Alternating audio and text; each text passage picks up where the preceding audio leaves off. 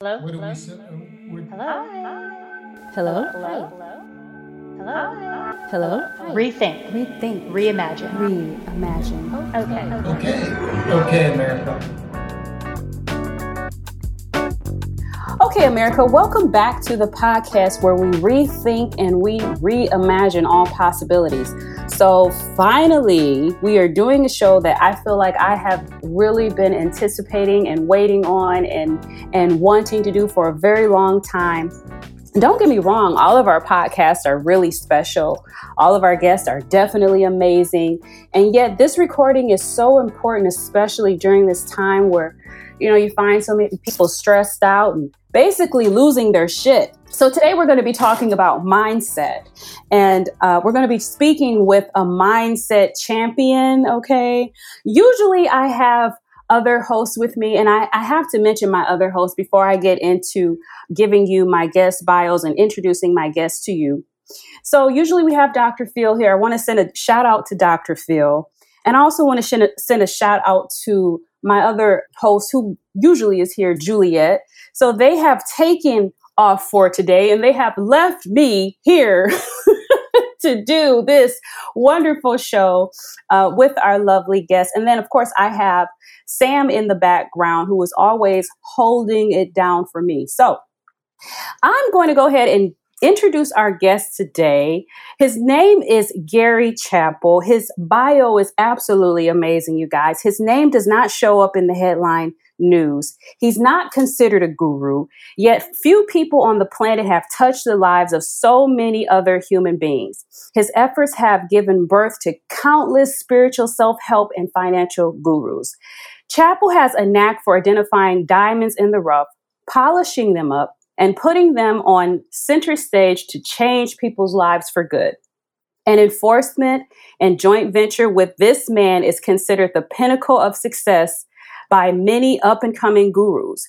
He has worked with Anthony Robbins, Brian Tracy, Dennis Waitley, Joe Vitale, Deepak Chopra, Marianne Williamson, Robert Kiyosaki, Earl Nightingale, and many, many others in the self-help and personal development fields.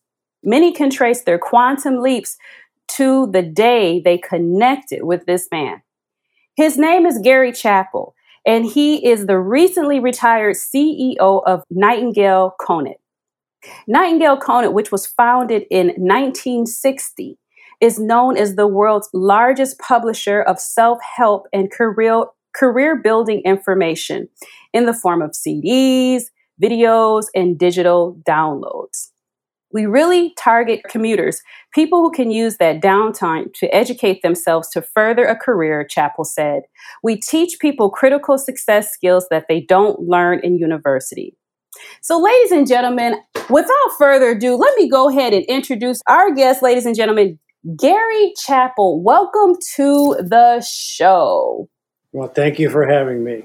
Welcome to the show. Welcome. We're so glad to have you. We're actually really lucky to have you. Like I said, prior to reading your bio, it's absolutely amazing. Every time I think about mindset, I do think about Gary because he is one of those people that has been so instrumental in this topic. And I feel like, again, this is a very important topic to talk about. So let's go ahead and get into it. Gary, there's a lot going on in the world, don't you think? There is indeed. It's a funny year. Yeah. Okay. So everyone is talking about mindset, but few people understand what mindset means or what it takes to cultivate a healthy mindset. I teach business consulting, and I find that oftentimes people like to skip over the mindset section because they don't really think it's that important. They want to go right into the marketing, or they want to talk about, how to make the sale, which are definitely things that are equally important. However, that mindset I find to be a really foundational piece in everything that we do. We live in a world today where anxiety is so high, and I think that says a lot about the mindset of people. Yet there's a lot of books out there about mindset, and people have been constantly talking about this topic, and yet you see like anxiety levels constantly rising.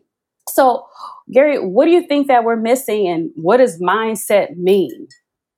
Well, that's a very good question. And I think I could probably help answer that if you'll let me journey back in time a little bit, because, I am actually a student of the product we sold at Nightingale Cone, or continue to sell, actually. Um, so when I was 30 years old, so my path, by the way, to becoming the CEO of Nightingale Conant didn't happen through a university, didn't happen at a high level. I started at Nightingale Conant as a carpenter, and so even prior to that, I had been a student of psychology. I went to the University of South Florida to study psychology. It's always been a passion of mine. So the way the mind works has been a curiosity, and I think that's really what's led to my life journey. But when I was 30 years old, I was playing in a band. That was and I was a handyman. I was a carpenter, and I lived in a tree house, and it was no fancy trees house. It was a couple pieces of plywood nailed to a branch in a tree that was about 25 feet up, and I would stay up every night till about 4:30 or 5. We'd go do a gig, and then we'd go have breakfast, and I'd come home and I'd climb up my tree. And I had a pickup truck that had two doors that didn't work. I had to dive through the window to get in and out. So, I had very humble beginnings. And at one point I realized, this life just isn't for me. At 30 years old, playing in a band during your 20s was great fun. But, you get to 30 and so I ended up coming to Chicago to visit for Christmas. And it was so cold, I didn't own a jacket because I lived in Florida. And so it was 60 below wind chill, and so I didn't get to go downtown to the bars. And so my brother was running the construction crew at Nightingale Conant, and I asked him to put me to work for the week that I was in town, and he did. And while I was there, I was I was helping build a recording studio. They just brought manufacturing in, and I asked if I could listen to their best-selling program. Because I had a Walkman, I had music, and so I wanted to listen to what their best-selling program. And that program was called The Psychology of Winning.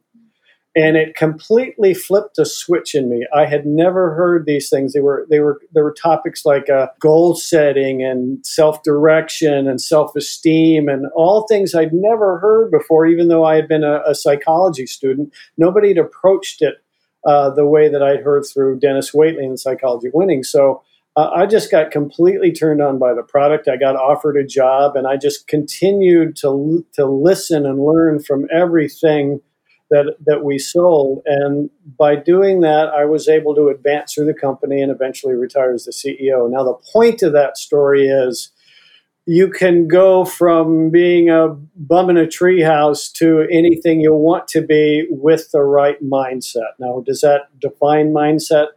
No, it doesn't, but it certainly tells you, that the path is legitimate. And not only, it's not my story that's so, interesting. It's the thousands of testimonials we got every day from, maybe not every day, but every month from Nightingale Conant from our customers that, had heard this material. So there's such legitimacy to it. And the notion of, first and foremost, having a positive attitude. It's not just a phrase. It's not just a term. It's a legitimate goal, to have. And so, mindset is extremely important, and it's critically important at this point in time when we're dealing with, the fallout from COVID. Oh yeah, absolutely. So you're talking about, so at this time you're not expecting to get into this company, and it feels like it was divine appointment. It was destiny. Yeah, I mean, you know what? I think it was that there was a point. As a matter of fact, there was a storm that came in that tree when I was living in the tree house, and it rocked me back and forth in the middle of the night. I thought I was going to go over the edge. The next morning, I got up and I said, I need to change my life. I think it started with me making, and it was very decisive. I remember it as crystal clear as could be, as though it was just a minute ago. I made a distinct decision. I don't like the way my life is going. I want to change. And I think it was that decision. So I think that I think that that's what we have to do in life is we have to decide we're going to have a positive attitude. You got to learn how. I mean, there's steps, there's things you go through, and hopefully we'll talk about some of those steps a little bit later. Oh yeah, absolutely. We're definitely going to get into that because when you talk about positive mindset, oftentimes people you're met with resistance these days, and I think it's because people don't understand what it means to have a positive mindset, and they think in some ways it means to hide all your pain or to pretend like everything is perfect, and that is not what it means. And we're going to get into that because I think it's very important that people understand what people mean when they say have a positive mindset. So before we get into that, though, so this you're getting into this new job, and then all of a sudden how does it work where you become a Napoleon Hill ambassador? Like, what does that mean, and what kind of mindset does that require? Well, so again, I have to start with a story. So as I'm going through my career at Nightingale Conant, we offer so many different authors, and one of the 2,000 products we offered was a program called The Science of Personal Achievement by Napoleon Hill, and I had not heard Napoleon Hill yet. But as at one point I got into marketing, and marketing was, I just love marketing. It was really what kind of advanced my career. It's where I really, I was really able to shine. And I decided, we had a free trial offer. That was the strength of the company, is we would send you a program. You didn't have to pay for it. If you wanted to keep it, you would send us a check. If you didn't want to keep it, you would send it back to us. So the return rate, when it comes to marketing, metrics are everything. Measure everything. You know exactly where every dollar goes. So the return rate really determined how good the product was. If it was a low return rate, people loved the product. So I decided, I wanted to find out what was the lowest returning product we offered that sold a substantial amount of programs. And that turned out to be The Science of Personal Achievement. And so I pulled a copy of it. I listened to it. It was really good. I mean, for me, I just loved it. It was Napoleon Hill's voice. He's got a little bit of a Southern accent. And the thing about Napoleon Hill is, he published The Laws of Success and Think and Grow Rich in the 30s. And so many of the authors we published drew their material from him. Everybody studies Napoleon Hill. And so many of the authors, so I realized that, wow, here's kind of like the source. So I studied all this material. By that time, I'd heard so much of his information through the other authors that kind of pulled his material out and put their own spin on it. So I was familiar with it. But when I retired, I really got closely associated with the foundation while I was working at Nightingale Conant, and we set up a good JV between the two of us, and I was personally in charge of that because I just love the organization, love Napoleon Hill. And when I retired, I didn't want to get out of personal development. I love doing it, so I licensed some content from them, started my own little website, and so now, the ambassador part is I am very honored and proud to represent Napoleon Hill. I just care so much about every customer that I come in contact with. I try to spread the word about Napoleon Hill and make sure everybody's taken care of that I come across when it comes to Napoleon. Well, I think, it says a lot to be an ambassador, a Napoleon Hill ambassador. I mean, my goodness. You mentioned one of my favorite books, and I think, it's a book that you absolutely have to have in your mindset arsenal, I feel. And it goes back to the classic Think and Grow Rich, Napoleon Hill's classic Think and Grow Rich. That book, do we know how many copies of that book has been sold? Yes, we do. We know that over 100 million variations of that product. Wow. And that is a lot of books. Gosh. And 100 million people can't be wrong. Yeah, that's true.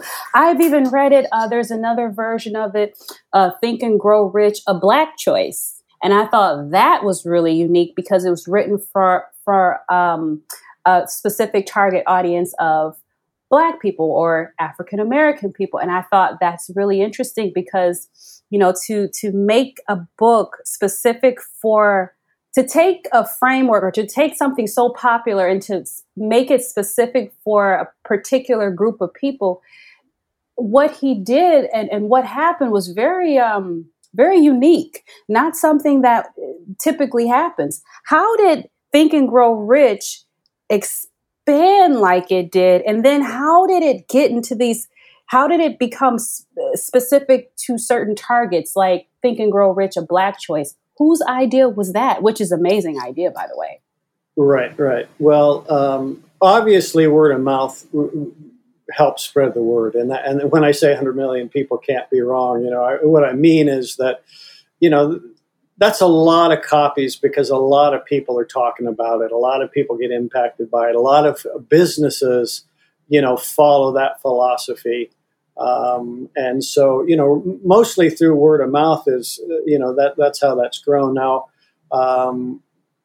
Don Green is the chairman and the director of the Napoleon Hill Foundation. And I want to tell you, he is one of the most amazing people I've ever met in my life. I just adore the man. He's sincere. He's honest. He does what he says he's going to do. He's the one that's really kind of spearheaded the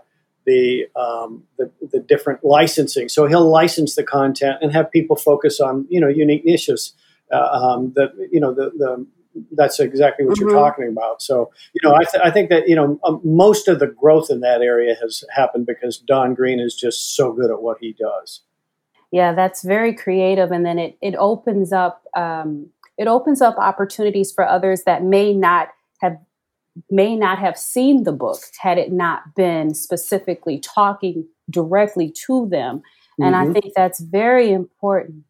So let's go back to what we were talking a little bit about earlier, which is this whole thing about being positive. So let me ask you, why do people appear to be against thinking positively? I feel like, in this day and age, people are so divided. And I feel like the moment you come in sometimes with a positive message, you're met with so much hostility. I mean, I feel this all the time. I'm usually a pretty positive person. And so I find myself usually speaking positively. And in a world where people are so divided, when you come in with a positive message, the first thing that you hear from people is, oh, that's Dr. B. She's just talking her kumbaya talk. That's what they call it, kumbaya. Like, how dare you attempt to unify, or how dare you attempt to bring a message of positivity? Why are people so quick to get angry, and why do they celebrate? Why do we have a culture that celebrates this hostility versus being positive?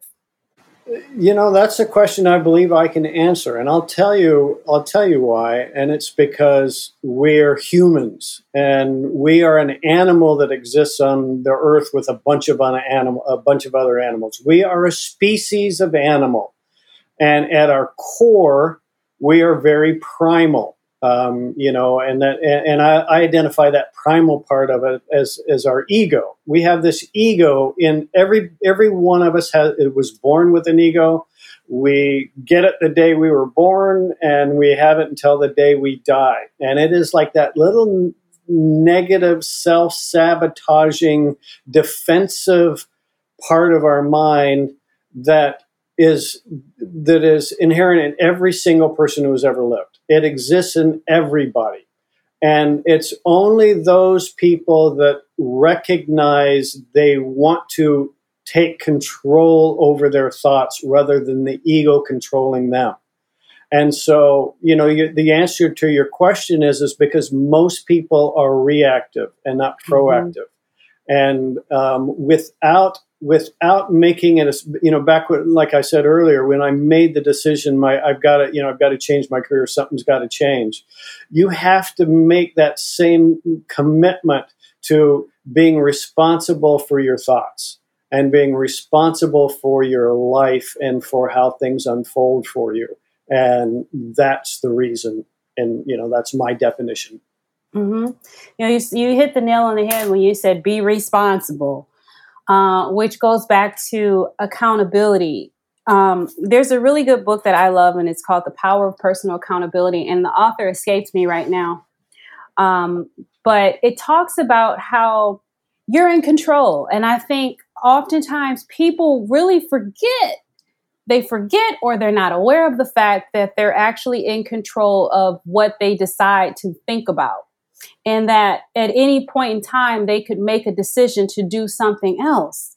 And I feel like it's like a light switch, almost like what happened to me many moons ago when I was listening to Success Through a Positive Mental Attitude. Mm-hmm. And how the author was talking about how at any point you can turn your negative mental attitude, turn it over to a positive mental attitude. And I think people don't understand what that means when you start talking about being positive. So what does it mean to be positive? Because we're not talking about slapping on a plastic smile and acting like everything is okay and Hakuna Matata. Right. What are we talking? What do you mean when you say be positive and think positive and do positive? Well, I think it really comes down to if you want to have control over your life, you have to give up being a victim. I mean, that's kind of at the core of it. You have to quit blaming.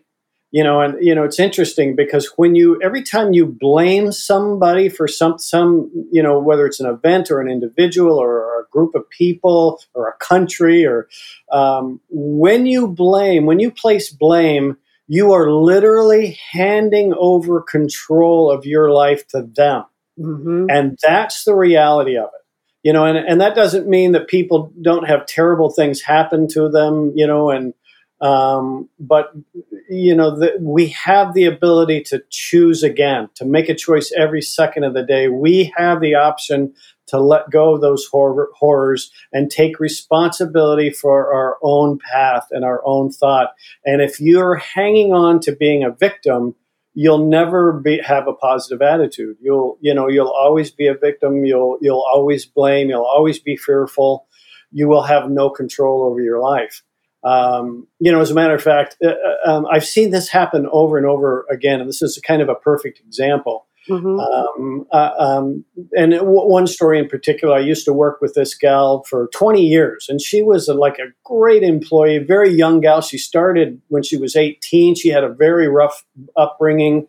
She overcame it like me. She learned from the program. She rose up in the organization. That was one of the great things about Nightingale Conant. It was all about performance.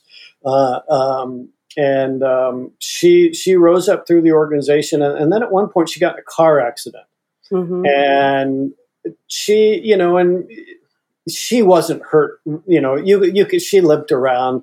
You could tell she was on the mend, but she decided to sue the person that hit her.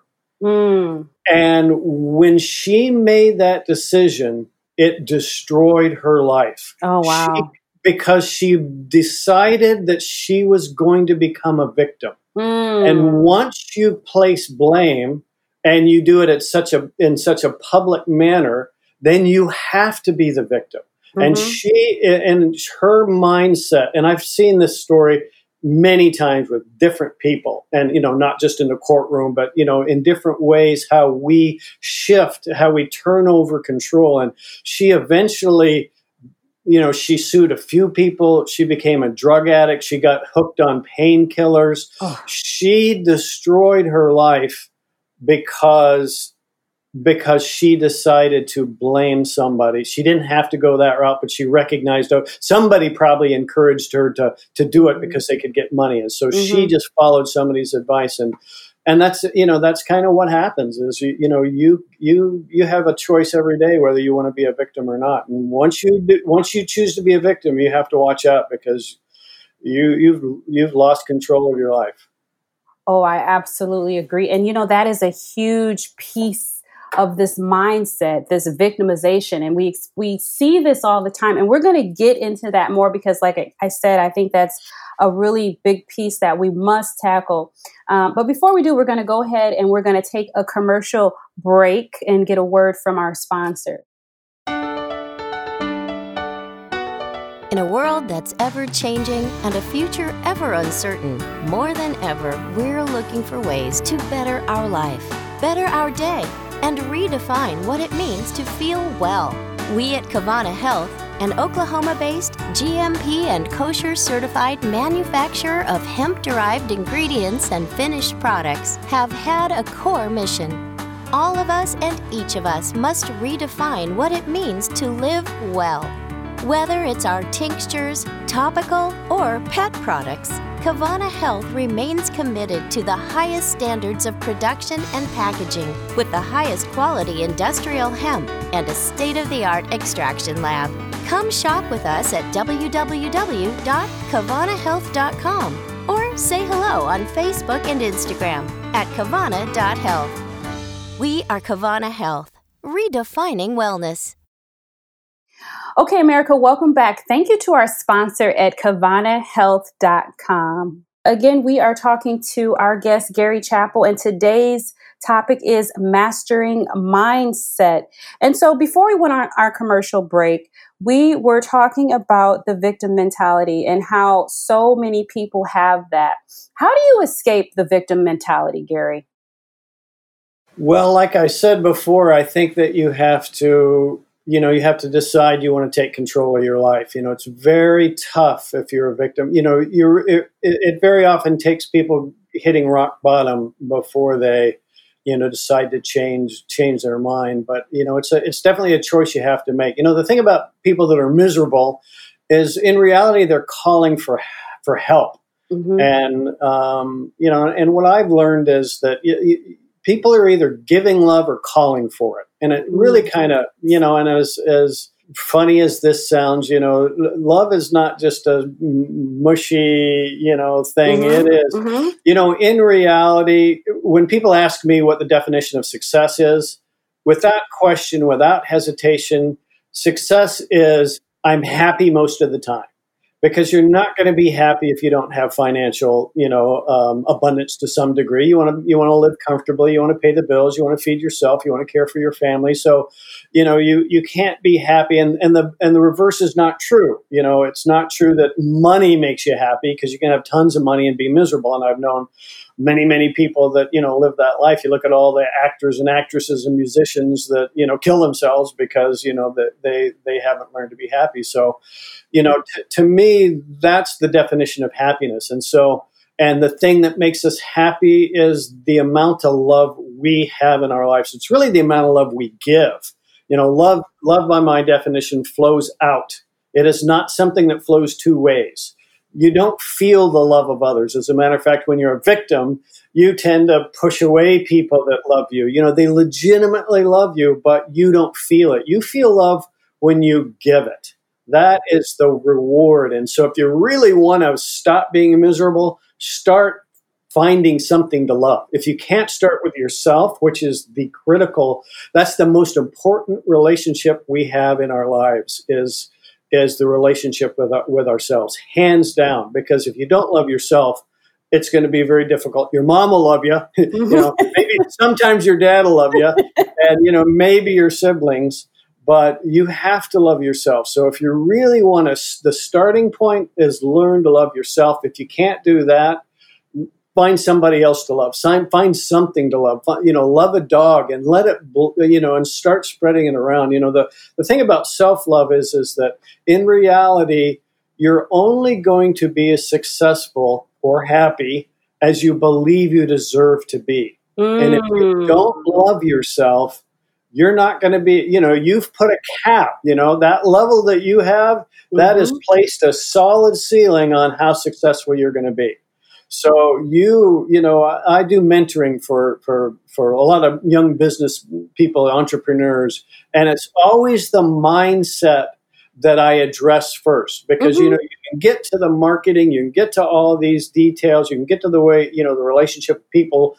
But I always start with love yourself first, because that is going to establish, because when you love yourself, people like you. Yeah. They want it. They go out of their way to help you. They help you move along. They help you succeed. They want you. They want to see you succeed if you love yourself.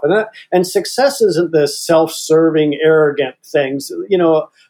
Real self-love is very humble. It's very calm. It's very quiet. It's not arrogance by any stretch. It is this very calm acceptance for who you are, and a lot of people ask me, well, how do I love myself? And you do that. So I'm going back to your question, how do you quit being miserable? You make it your number one goal. You put every other goal aside. You make it your number one goal to love yourself. And you work on that. And I say, make it a minimum 3 months.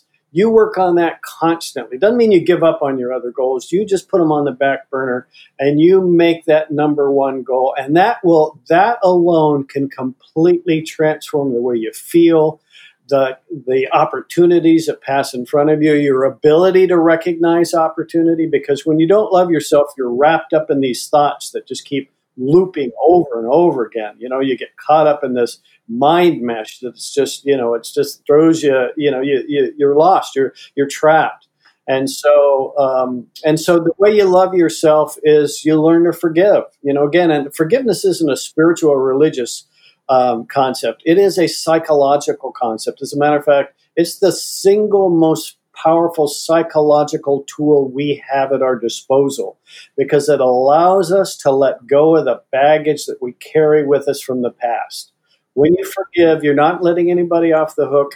You're simply giving yourself a gift by not letting that weigh you down anymore. So you do it through forgiveness. And then third, you learn, and this is really the most critical thing, you learn to take control of your judgments.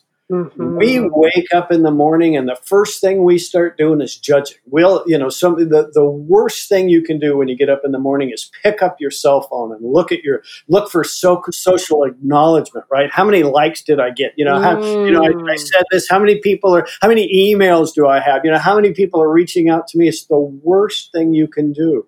You need to really kind of set your mind on, what do I want to do? How do I want to feel today? What do I want to do today? What's the state of mind I want to have today? You devote those first few minutes to planning your day and not to looking for social acknowledgement, because that'll never satisfy you. That's an addiction, to be honest with you. Yes. Gary, first of all, I hope you guys are out there taking notes, because, Gary is out here dropping some knowledge bombs, and everything that you say, Gary, is just, it resonates with me so well. I mean, from overcoming the victim mentality to taking accountability and making it number one to love yourself. I think that's really huge, because if you don't love yourself, like you said, I mean, you're already starting off from an empty cup. You're starting off with an empty cup when you don't love yourself. And how are you going to accept love if you're rejecting it? You are rejecting it within yourself. So how can you accept it when someone attempts to give it to you? This is very interesting. I like what you mentioned about forgiveness too. Forgiveness is for us. We often think that it's for that other person. It's for us. It's for us to be able to move forward, to release ourselves, to take our energy with us. Mm-hmm. I also like what you said about how do I want to feel today? I think once again, it goes back to reminding people that they actually do have a choice. They have a choice in how they're going to feel. How do you want to feel? Do you want to feel like shit today? If you want to feel like crap today, then by all means. However, you're going to create a downward spiral for yourself.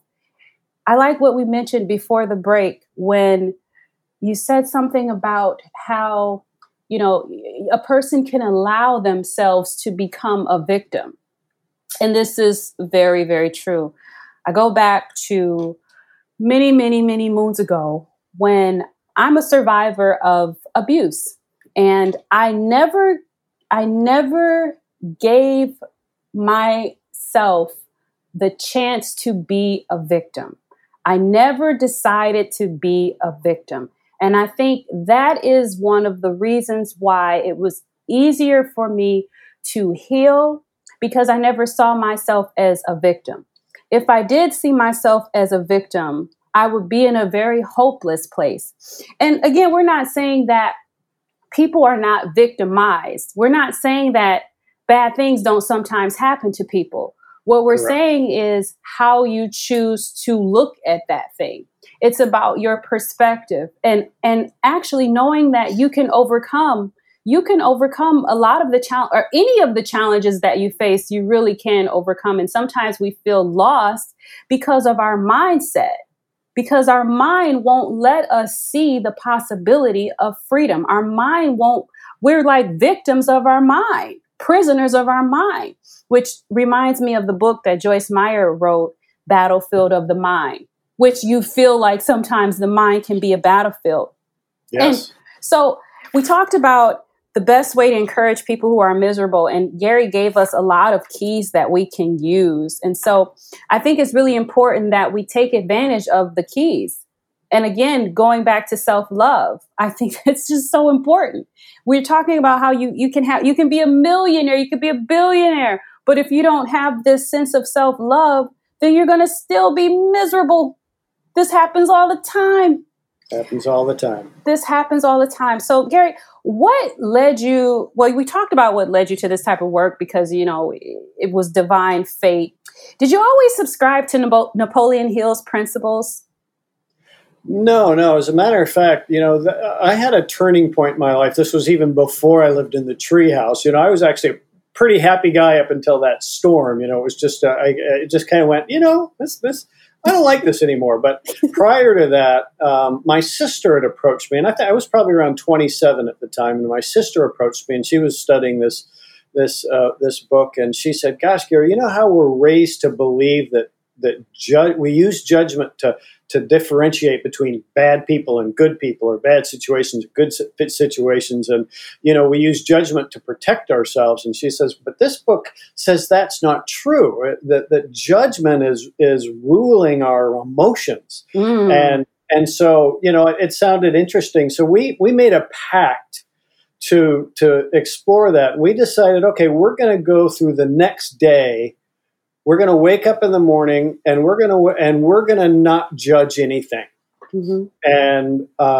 And we were smart enough to say, okay, we know we're going to catch ourselves judging something, but we're going to go, nope. I know I judge that, but I'm not going to react. I'm going to let it go. I'll get pissed off at that guy that pulled out in front of me in traffic and made me slam on my brakes. So I'll wait until the day after, and then I'll yell at him as loud as I can. But tomorrow, I'm not going to do that.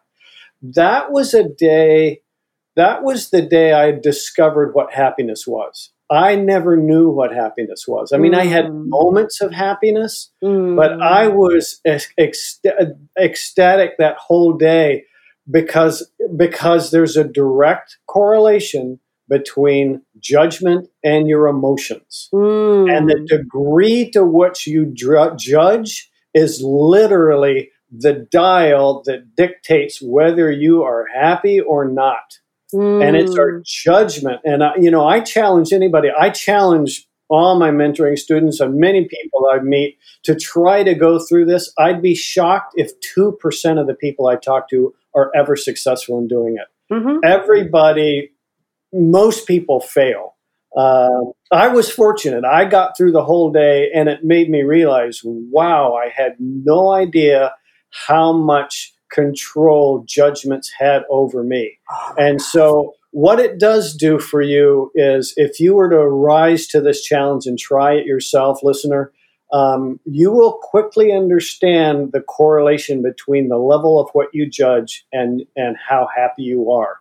Because it's judgments that dictate that emotion for us. Oh, wow, Gary, that's so deep. It's so deep. And I love that because, you don't realize it until you actually shine the light of consciousness on it. And what you did many moons ago is you woke up and you said, wait a minute. Today I'm going to fire the judge in my head. And I feel like there's great freedom in that. I read this some time ago, and I can't remember. It probably was Eckhart Tolle, because I love Eckhart Tolle. Self-help books have been amazing, by the way, you guys. Listening audience, self-help books have been so amazing. Not just reading them, but actually applying the information, applying the knowledge within your life space. I think sometimes people, they're against self-help books because they're like, oh, it's not going to work. Well, guess what? Knowledge is not power unless it's applied. So you must apply the information that's in the self-help book. Gary thank you, Gary. And Gary agrees. See, there you go. And so we're talking about this judgment. One of the best things that I ever read was Firing the Judge in Your Head. And I'm telling you, when you start looking at how much we judge, and we judge everything, your mind is constantly judging something. And it's very interesting how I feel it steals energy from you. From you because you're putting out a lot of energy. And I think sometimes when we're judging others, we're judging ourselves, we're always judging. And it's interesting what happens when you quiet or when you slow down and when you look at it. Gary, I got to tell you, I went to a silent meditation. I've been to a few silent meditations, but one of them was like a silent meditation that lasted all day. And it was very, very, very challenging for me because the moment I went into silence, I could hear my mind. I could hear all of the garbage that my mind says throughout the day. Your mind is busy, isn't it? Oh, my. Is it Your mind is busy. So we talked a little bit about this social media and how we're saying it's an addiction to look at your phone. And sometimes it really does put you in a negative state right away. And I think that's why people are so anxious these days and why they're so depressed these days, often because of social media, because of something that someone said on social media that triggered something within them. So why are people so triggered these days? Well, I think it kind of comes back to that issue of judgment, because we kind of, unfortunately, we live in a cesspool of fear. There's just so much to be afraid of when you feel like you're a victim. I have so many, and I know this gets a little bit out there, but I should be dead 10 times over, but I've had so many miraculous things happen to me that, literally saved my life, changed my life. It's absolutely amazing how life unfolds when you don't feel like you're a victim. I think it kind of comes back to, how do you get out of fear? I think you have to start again, what we talked about earlier, you've got to stop blaming. One of the things I do, as a matter of fact, I do not look at the news anytime during the week. Now, I want to be informed. I want to know what's going on. So I reserve that for the weekend. I'll look at the news and get caught up. But I mean, my life I haven't missed a darn thing by following that protocol. My life hasn't been, ruined. I don't live a miserable life because of it. It helps me perform during the day at the highest level possible. And so, I think it's just a matter of, quit being a victim, love something, quit blaming, love yourself, give yourself some goals that are worthy, that pull you in a very positive direction. And, I think that's how you go about it. Yeah, I think that's really huge, Gary. I mean, once again, there's a lot of key things that you said there, especially as it relates to the news. I mean, oh my gosh. If you want to be inundated with negative information, then please feel free to watch the news all day. You're going to find a lot of negative information on the news. If you want to be released from that, then take a break, take a moment. You'll be all right. You're not going to miss much. Like I can guarantee you, today crappy, tomorrow crappy. That's what the news is going to say. At the same time, you still have the opportunity to create your own life situation, regardless of what the news report says. And I think that's really huge. Gary, I don't watch TV. I'm not a TV person. And I feel like that really has helped me a lot. I haven't been into TV for years. And I really feel like that has had a really positive effect on my mental health because I'm not sucked into the programming. And I find that people oftentimes get sucked into the programming. They get sucked into this, now there's it seems like a division program that's constantly playing where everyone's divided and everyone's a victim, and people are attempting to out victimize each other. And I think all it does is create this sense of separation. So how does a nation that's divided come together? And what kind of mindset do people need to have in order for that to happen? Well, I think it starts with acceptance. I think you got to understand that, look, whether you like it or not, we're all in this together. And if we think that there's a disconnect between us, we're just wrong. We are connected in so many different ways. Mm-hmm. And I think it kind of comes back to, it really comes back to love to me, because we know that division, because we're the species, we're this animal, we've been at war since the beginning of man. And we fight and we bicker and we create these reasons to hate each other. And the only progress we ever make is by accepting, is by letting go, is through forgiveness. And, there's not a human being in the world that doesn't react to legitimate kindness. It's interesting because you have it's almost like I look at the world, and you see news in social media, which may or may not be news, but I mean, it's everywhere. You're inundated with all the, with news everywhere. But I kind of like to look at the different groups of people that most people don't have acceptance for, and you almost can treat it like a trapped animal, right? Mm-hmm. There's some animals, like a young, as a matter of fact, a young squirrel fell out of a tree from a storm the other day, and my whole family kind of got around, saving it and getting it in the right hands, and and there's like the little squirrels that that really respond to that touch, but in the end we know that it was kindness and doing the right things, doing the things that you do out of love.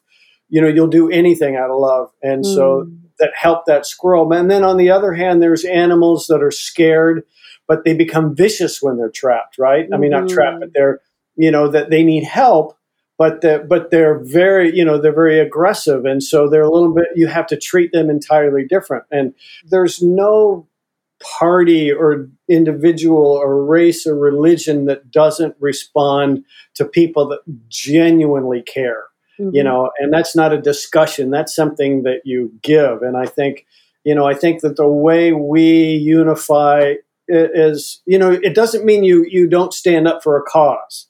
I definitely believe that you become proactive.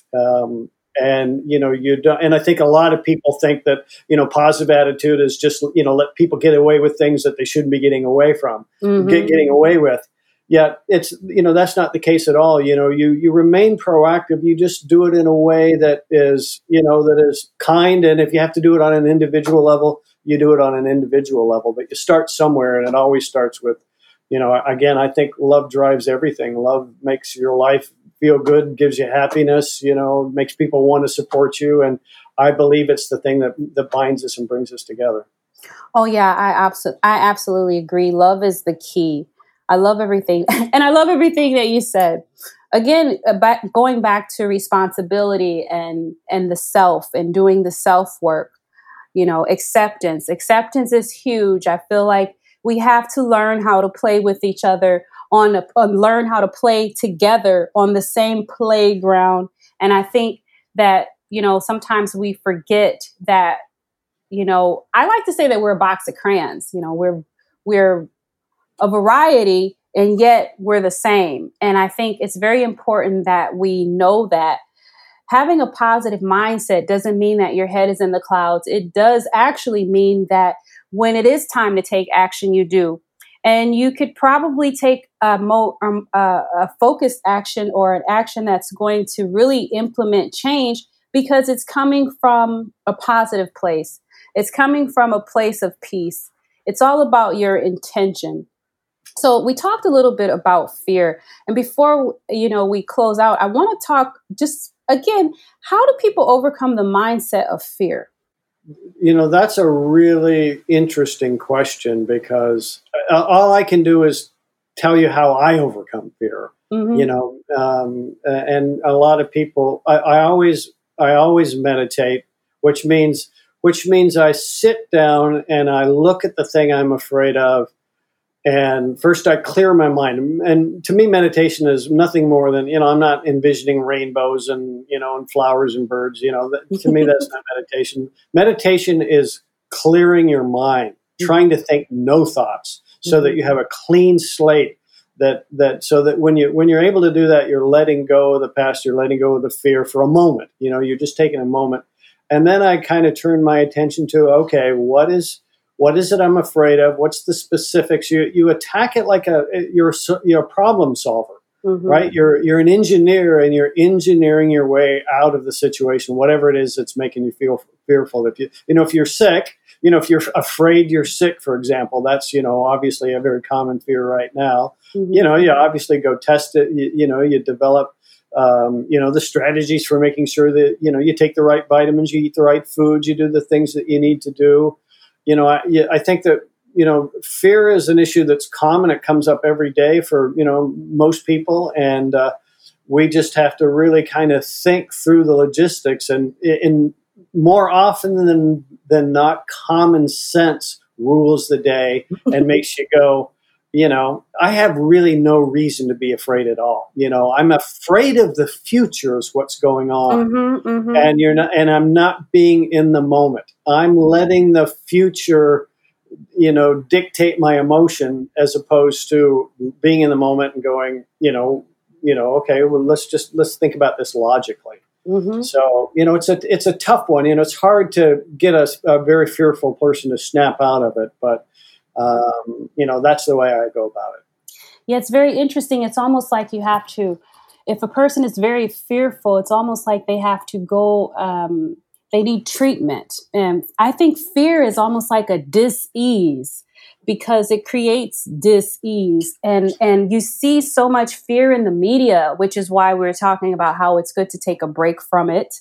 Because if you continue to let something within your consciousness, then it's going to affect you, or it may affect you in ways that you don't even realize, you guys. So I must say that when I set out to do this topic on mindset, my goal was to create a mindset panel. Okay, I wanted to create a mindset panel. I had this beautiful idea, but I must tell you, I had issues securing guests because this is a topic where it's hard to find people that can really speak on it. And it's even harder to find people that are living it, who are living their truth. And yet we have with us Gary Chappell, former CEO of Nightingale Conant, who is living the truth of what it means to have a successful mindset, what it means to master your mindset. And again, we're lucky to have you, Gary. I really appreciate you being here. I'm sure that Gary doesn't like to be called a guru, and yet to many people he represents that guru wisdom. I want to thank our guest, Gary, today. I want to thank you, Gary, for being part of our show. I want to thank you for sharing your wisdom. Before I let you go, though, where can people find you? Well, I have a website called greatlifementors.com. So that's a good place to go.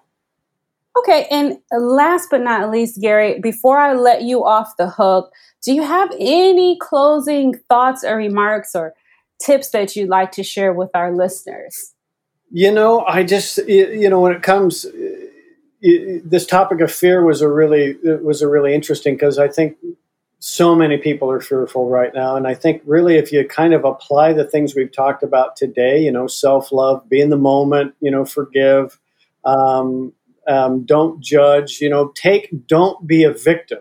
Because if you can somehow shift from that victim mentality to the mentality of I'm in control, nothing's going to overcome fear more than that. Abandon this notion that you are not in control. Humans are so powerful. The human mind is miraculous. And you don't have to be intelligent. You just have to have intention. You just have to have determination. Intelligence doesn't buy you much, It really doesn't. If you don't apply, intention, you've got to act. It's just what you said earlier. You can read a book, but it's all futile if you don't act on what you read. So it's the same thing, all the points that we talked about today, unless you act on them, you'll never know the true power that you possess. I don't care who you are, where you're from, you are far more powerful than you know. And the only way you're going to discover that is to apply the right mindset. Wow. Wise words from Gary Chappell. Thank you so much, Gary. That was amazing. I really appreciate what you said. In my business success book for African American women, which will be coming out very soon, and that's a shameless plug, I have a chapter dedicated to mindset because I feel like mindset is very important, especially for individuals who are often taught that they are less than and that they are automatically victims because they're African American women, for example. This is a lie, and this is a tragic mindset. To place someone in a category as a victim automatically because of what they look like is an ignorant mindset. And to accept that projection is like accepting a poison. There's a notable difference between sympathy and empathy. And sympathy often creates a mindset that looks down on others, and then you're their savior. When you have empathy, you can see yourself in others. You're not superior to them. And that's a different type of mindset. So in closing, my final thoughts would be, number one, you want to review your mind. Think about what you're thinking about. Watch your thoughts. Become the observer of your thoughts. Once you do that, you'll actually realize that you're not your thoughts. You'll see that you have all sorts of thoughts coming in and you are not your thoughts. You are the witnesser to those thoughts. Once you do that, you will realize that you are not your mind. You are beyond your mind. And I think this is important. Again, thank you so much for listening to our show. Thank you to our guest, Gary Chappell, former CEO of Nightingale Conant. Well, that does it for another episode of OK America, where we rethink and reimagine. You can find us on Instagram at OK.America. That is OK.America. And if you're looking for Juliet, you can find Juliet Lamar at JulietLamar.com. If you're looking for me, you can find me at Dr. B Speaks. That's Dr. B Speaks on Instagram and also on YouTube. Thank you guys, and we'll see you next time.